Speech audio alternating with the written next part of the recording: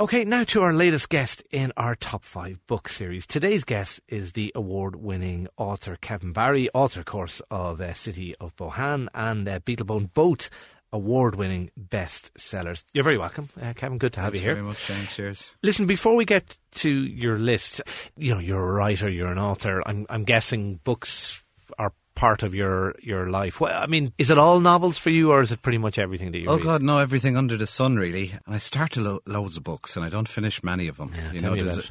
There's a typical thing where I have 20 or 30 alongside the bed, kind of on the go. Yeah. And I'm sitting there and looking at my iPhone in the bed. But it sounds horribly familiar, yeah. No, all sorts, novels, essays, stories, whatever, graphic novels. But it's not many I get through to the end of these days, weirdly enough, And was it always, was it something from sort of age 6 on that you were... Oh, yeah, definitely a sort of classic sort of pale, tubercular, bookish child.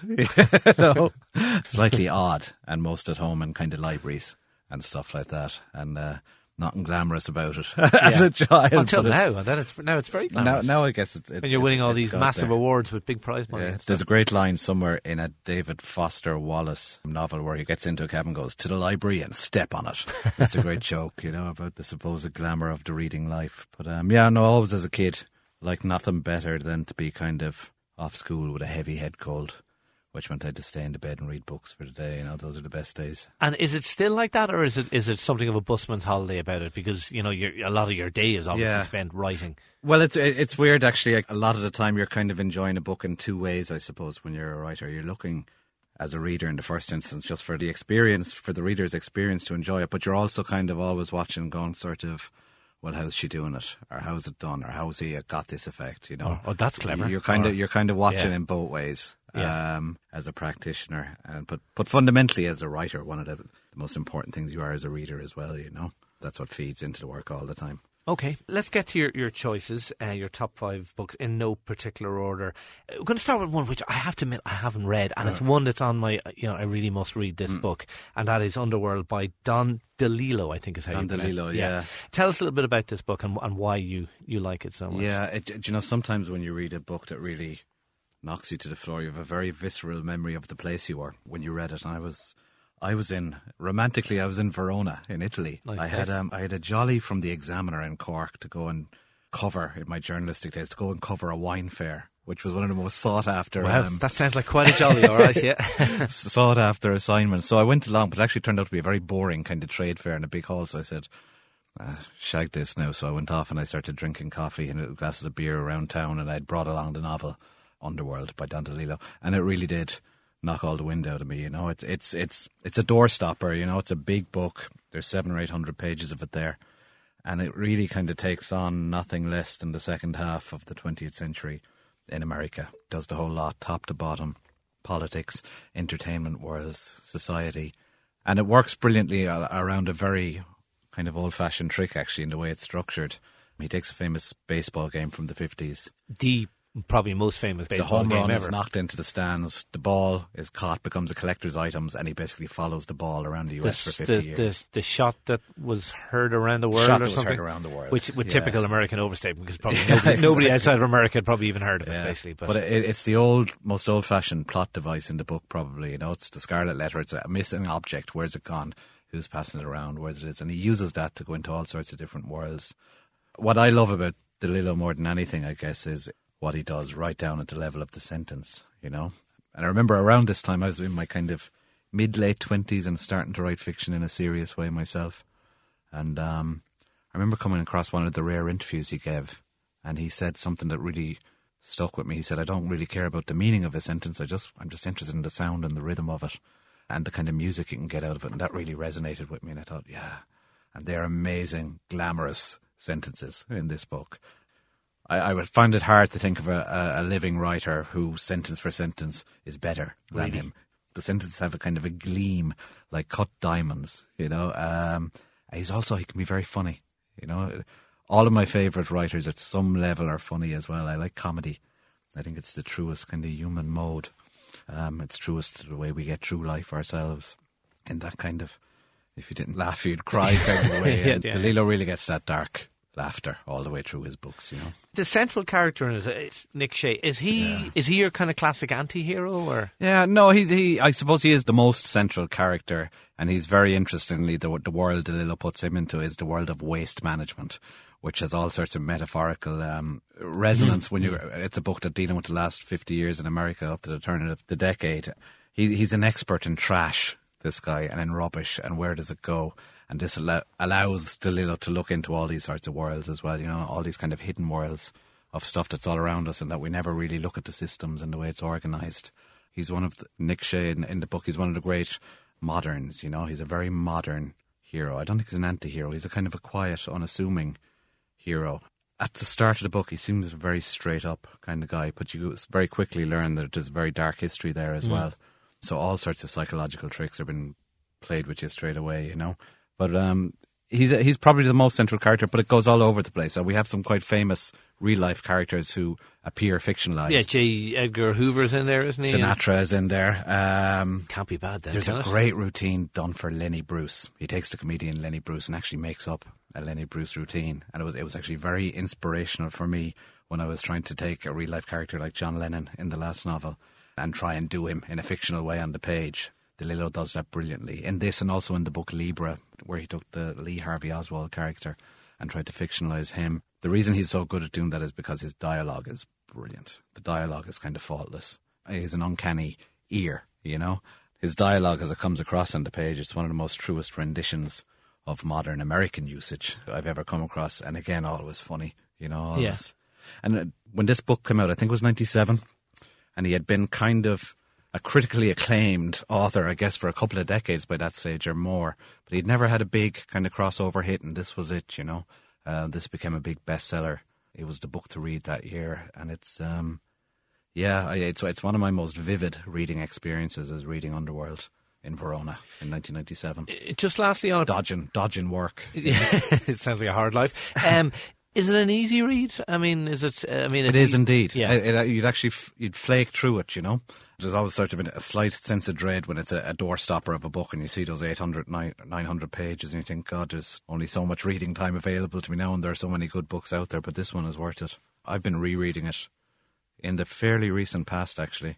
It's a book I often go back to and dip into for 30 or 40 pages. Mightn't necessarily read the whole lot again. And it kind of never lets you down, you know. Okay, great first choice. From a great American novel then to a great sort of British Renaissance almost novel in Wolf Hall. I mean, a lot of people, I suspect, probably more people have seen the TV series than read the book. And the TV series was brilliant as well. Yeah. I'd say actually in choosing Wolf Hall, I really mean to include its follow-up as well, Bring Out the Bodies. They're all of a piece. It's the same story about Thomas Cromwell and Henry VIII. But Wolf Hall, sure, for the sake of it, we'll name that one. Hilary Mantel is a really interesting proposition as a writer, you know.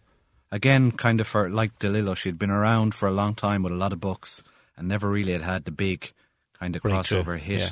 And she was really, something I really like as a reader. I know it really frustrates publishers. She was very unpredictable about what kind of book you were going to get out of her next. They were all over the shop, you know. They're always good. But with this stuff, she just seemed to get it first time. From the opening page, you just know in this book, oh God, this is really fresh.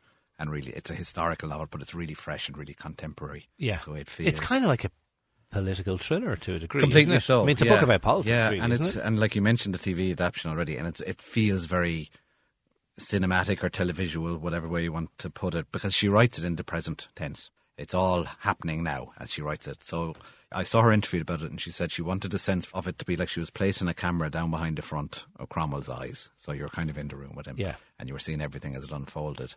Again, very darkly funny, you know. I came to it kind of belatedly. It came out about 2009 or 10. Swept all around it, of course, won the Booker Prize and all that. What had put me off for a long time was at the start of the book, there's that thing you dread, you know, the list of characters, and it goes on for 5 or 6 pages. Yeah. I remember looking at that thinking, bit daunting. Oh God, Jesus. No, Can't be doing that. I don't know if I can go with that at all, if I can follow that all the way through. But as soon as I started, I realised, oh no, you're in very safe hands here. I took it as a beach book. I wouldn't be great for beaches. They'd drive me insane with boredom, and I'm not great in heat. been a ginger-haired child from Limerick. But I took this, we were out in Greece, and we were on a very hot island, so I remember just sitting under trees, tried to get as much shade as I could, with a lovely bottle of Greek beer and reading Wolf Hall.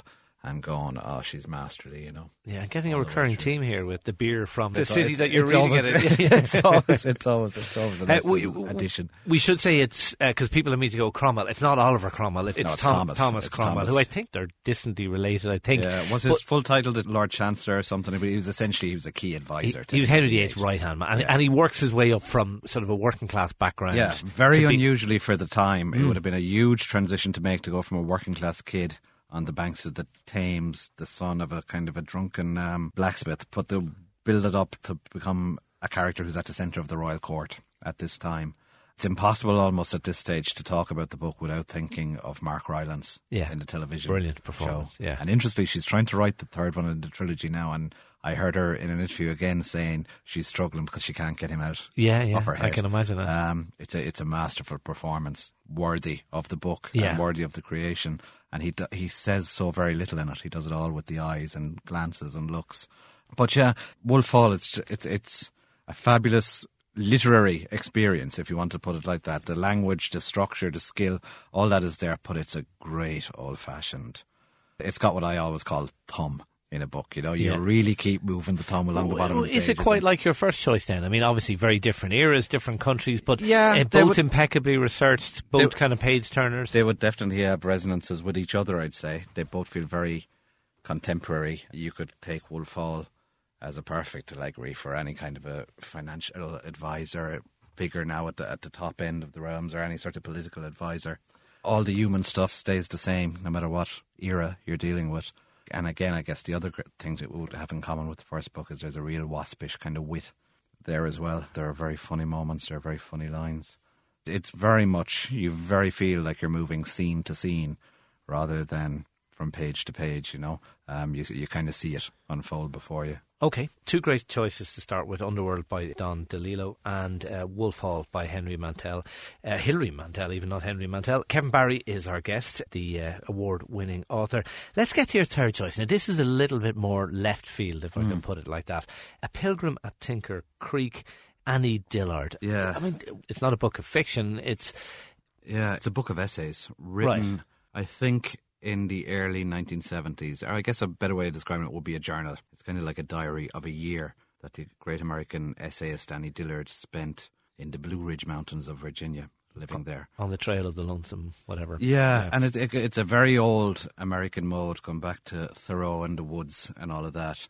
It's a look at the changing seasons, as simple as that, over the course of a year in this very beautiful rural place that she was based for a while.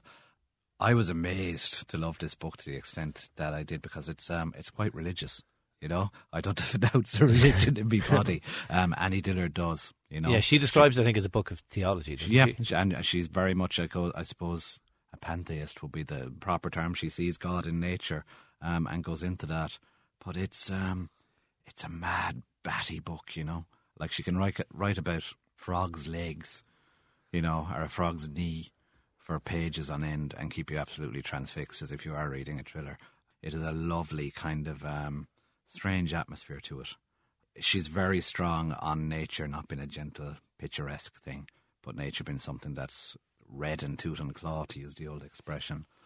I really like the form of it. It feels very unrushed and very unhurried. Beautiful sentences, really memorable. She comes out of, and I think all the great essay writers have this, is that you see their personality come through the work very much, you know. How does it work, Kevin? Because, you know, if I went out and wrote a book about, you know, Phibsborough and the changing seasons, I mean, it would bore the pants off everyone. Man. Give it a go. You never know until you try it.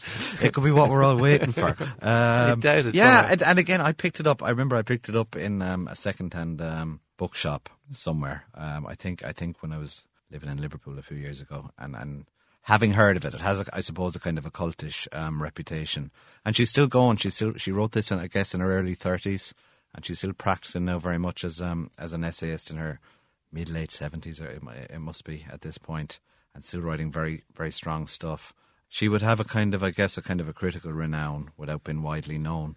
And I don't know if this book is even widely available. You might have to order this one online, but I strongly urge people to dig it out for a very different reading experience. I think it's interesting to think of a book like this in terms of where we are now as readers, where we're all people who spend so much time online every day, and that puts our brains in a very flitty, impatient kind of state, moving around too quick as we jump from site to site. And if you want to slow that down, and if you want to go into something that's a completely different experience as a reader, a really immersive, quiet experience, a book like Pilgrim at Tinker Creek could really do it for you. Something that moves slowly to its own rhythms, takes a year in a certain place, looks at how it changes. I tell you, man, this stuff like meditation, if you go into it in the right frame of mind. I was kind of delighted with myself that the God stuff didn't bother me in it at all. I thought I would have been snootier about that. But it's she's not sort of Bible bashing by any stretch. She's what comes across from her is just a very clear vision and a very honest person, and a real uncanny and brilliant ability to get at minutiae, at the really small stuff and to talk to us about it. Okay, amazing. I have this kind of image in my head of kind of Misha Era playing and all these shots of nature. I wouldn't give up on the Phibsborough book, though. Yeah, okay. That could be the one, man. Okay, Pigeons of Phibsborough. This could be my brain. There's quite a few of them, all right. Yeah, definitely. Okay, let's get to your fourth choice. You've gone for an Irish author for this one, Dermot Healy, and I mean you could have chosen many books, but you've gone for, I suppose, is it his best known book, A Goat Song, or his best renowned one? Yeah, I guess it most is. Renowned. A Goat Song. All of his books are worth digging out. Dermot Healy, as listeners will know, sadly passed away a couple of years ago at the relatively young age. I think he was 68 or 69. It's been a huge loss. To talk about myself, where I was when I read this book, as a kind of a young writer in my 20s, and reading the kind of older Irish writers at the time, and you always kind of at some level are rebelling against that stuff, you know what I mean? Because it doesn't sound quite like your country. So I'd read something like John McGahern and could see how brilliant it was and be so impressed by it. But at the same time thinking, geez, this is my father's country. He's describing, But when I read Healy, it felt to me like, oh yeah, this is the world and the Ireland that I'm seeing around me as well, I would not describe it as a perfect novel. It has long kind of wandery sections that don't especially rush to get anywhere in particular. But there are some sections in it which are just transcendent, It essentially tells the story of this playwright character. He's a writer-type figure, a failed love affair. He's out in Belmullet. He's working on the fishing boats a bit. A woman has left him, an actress in one of his plays. He's really bottoming out, He's hit the bottle hard, and it goes back into the whole story of their romance. And what it presents actually is a very interesting case as well, because it turns out she's from a Protestant background north of the border, and her father was an RUC sergeant there. Now there's a portrait, and it's early on in the book, I think about a third of the way into the book, there's a kind of a 70 or 80 or 90 page portrait of this RUC man, this father, and it's one of the best things I've ever read in Irish literature, It's brilliantly done. It has a real incredible pace as you go through it, but the detail and the truth of it and everything. He gets caught up, this RUC guy, in a riot in Derry in 68, and he's seen on the television visibly beating up a couple of protesters. It throws him into a real head spin, One of the things he does is he buys a summer house down in Belmullet as a place to kind of get away from all of that. Ironically, because and I love the fact that he's kind of both repelled by the South and kind of attracted to it as well, and kind of becomes attracted to the whole sort of Gaelic mythology of the west of Ireland, if you want to put it like that. It's probably, I think, A Goat Song is probably most memorable for that character. But Healy is, there's a certain kind of a magic to his prose or to his language. He's a faultless writer of dialogue, especially from the kind of northwest of the country. Great ear. And what I love about him is he's kind of very unpredictable, paragraph by paragraph, page by page. You never quite know what mood you're in with the writer. He can be very playful and light and funny, laugh out loud funny, and then suddenly you'll come to a really dark, thorny bit and go, Jesus, what were we laughing at there a page or two ago, So a very difficult character like that. I knew him a little bit when I moved up to County Sligo myself. He was very kind to us. We moved into an old house up there, and he sent us down a builder because we had problems with the chimneys. There was crows getting into the bedroom. I remember telling this to Dermot one day in Sligo Town, and he said, that poor girl you're with, you'd want to sort that out. And he sent us down a builder, and But when you met him like around the place, he was an unpredictable kind of character as well. He could be absolutely in flying form and you'd have a great laugh, and other days then he could be in a slightly more difficult mood, so you don't know what you'd get. But I think a truly great writer. I think there's fear of his work, you know. I think it'll really persist and last. A Goat Song, all of them, you know, there's a bunch of novels, or there's 5 or 6. You couldn't say any one of them is perfect, but they all have amazing things in them. The very last one, Long Time No See, is brilliant stuff. Set a bit farther up the northwest coast, up in North County Sligo, up around where Dermot lived himself. But A Goat Song, it's also one of the greatest descriptions, I think, in fairly recent Irish literature of a particular place, in terms of what it does with the Mullet Peninsula. In a kind of strange way, it wants it to make you go out there. I mean, Healy is I think, as a writer, he's tuned into something beyond what we perceive of as reality. He's looking into the other side of things and into the mystic, if you want to put it in a Van Morrison-esque way. You know, he's looking at what's going on behind the usual everyday things we're perceiving. He was one of a kind, you know, and a truly great writer. And not everybody has read him yet. Is the amazing thing about it for me. And there's treasures out there waiting, you know, if you go at this stuff. Okay, great choice. For your final choice, you're going to go to another book based on a sort of a windy and wild place. It's one of the classic English novels, Wuthering Heights by Emily Bronte. Yeah, and it's interesting actually you said about place coming up in all of these. And I suppose this one, I think one of my older sisters was doing it for her intercert. So it was lying around the house and I was about 10, I think. And the classic thing of kind of having a bit of a dose of flu, or pretending to have a bit of a dose of flu, having a nice week off in some November, you know, and this book lying around. And as a 10 or 11-year-old, kind of having outgrown the Hardy Boys and the Famous Five. Yeah, this is quite a leap. And sort of suddenly starting to read this and discovering that a book could be a mode of transport, essentially, that it could take you out of a suburb in Limerick City in the early 1980s and transplant you to this wind-blasted Yorkshire moor in the 1820s or whenever it is it's set, and land you right down into this great, dark, kind of tragic romance. I love absolutely everything about this book. And I know it's not one of the classics that everyone automatically admires. Some people find it a bit ripe. It wasn't even regarded as the best book written in our house for a by long a Bronte. time. Strange bunch, actually. There's a new book out about Charlotte, the sister, and Emily comes across as a very strange character in it, I must say. But it's not to say a word against her as a writer. I love the storytelling in the book because it's framed. It's a story that's told to the narrator who comes to rent a house down in this place. So it's relayed, and it very much feels like having this old yarn spun into your ear late at night by a fireplace, as he is having in the book. Everybody knows the story of Wuthering Heights, a foundling child called Heathcliff, brought back by the father, a prosperous enough Yorkshire farmer, to the family house and brought up as one of his own, and the child falling in love more or less with the wild kid Catherine of the family. So everyone knows the bones of it, or has seen a film or television version of it. But each time you go back into it, and this is, I think, is the mark of a great book. I must have read this half a dozen times, 7 or 8 times over the course of my life, and every time you go back, you get more out of it. When you go back as an older reader, you're getting a little bit more each time. I remember the last time I read it a couple of years ago, looking at some of the technique in it as a kind of a practitioner now myself, you know, and going, God, you know, everything is so good about this. A lot of it is written in a big kind of Yorkshire dialect, and it looks very dense at first on the page, but actually as soon as you start hearing it in your head as you read it, it becomes crystal clear.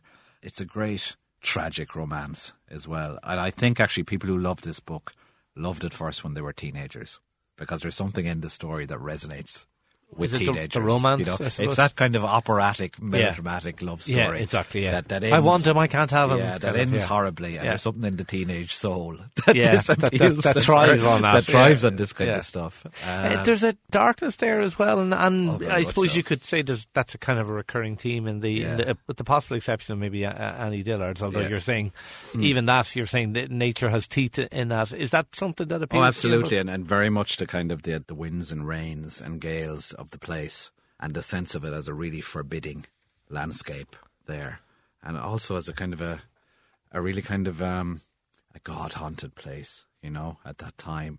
and a really kind of a repressed society, and these wild passions coming out into the open in the midst of that kind of a world.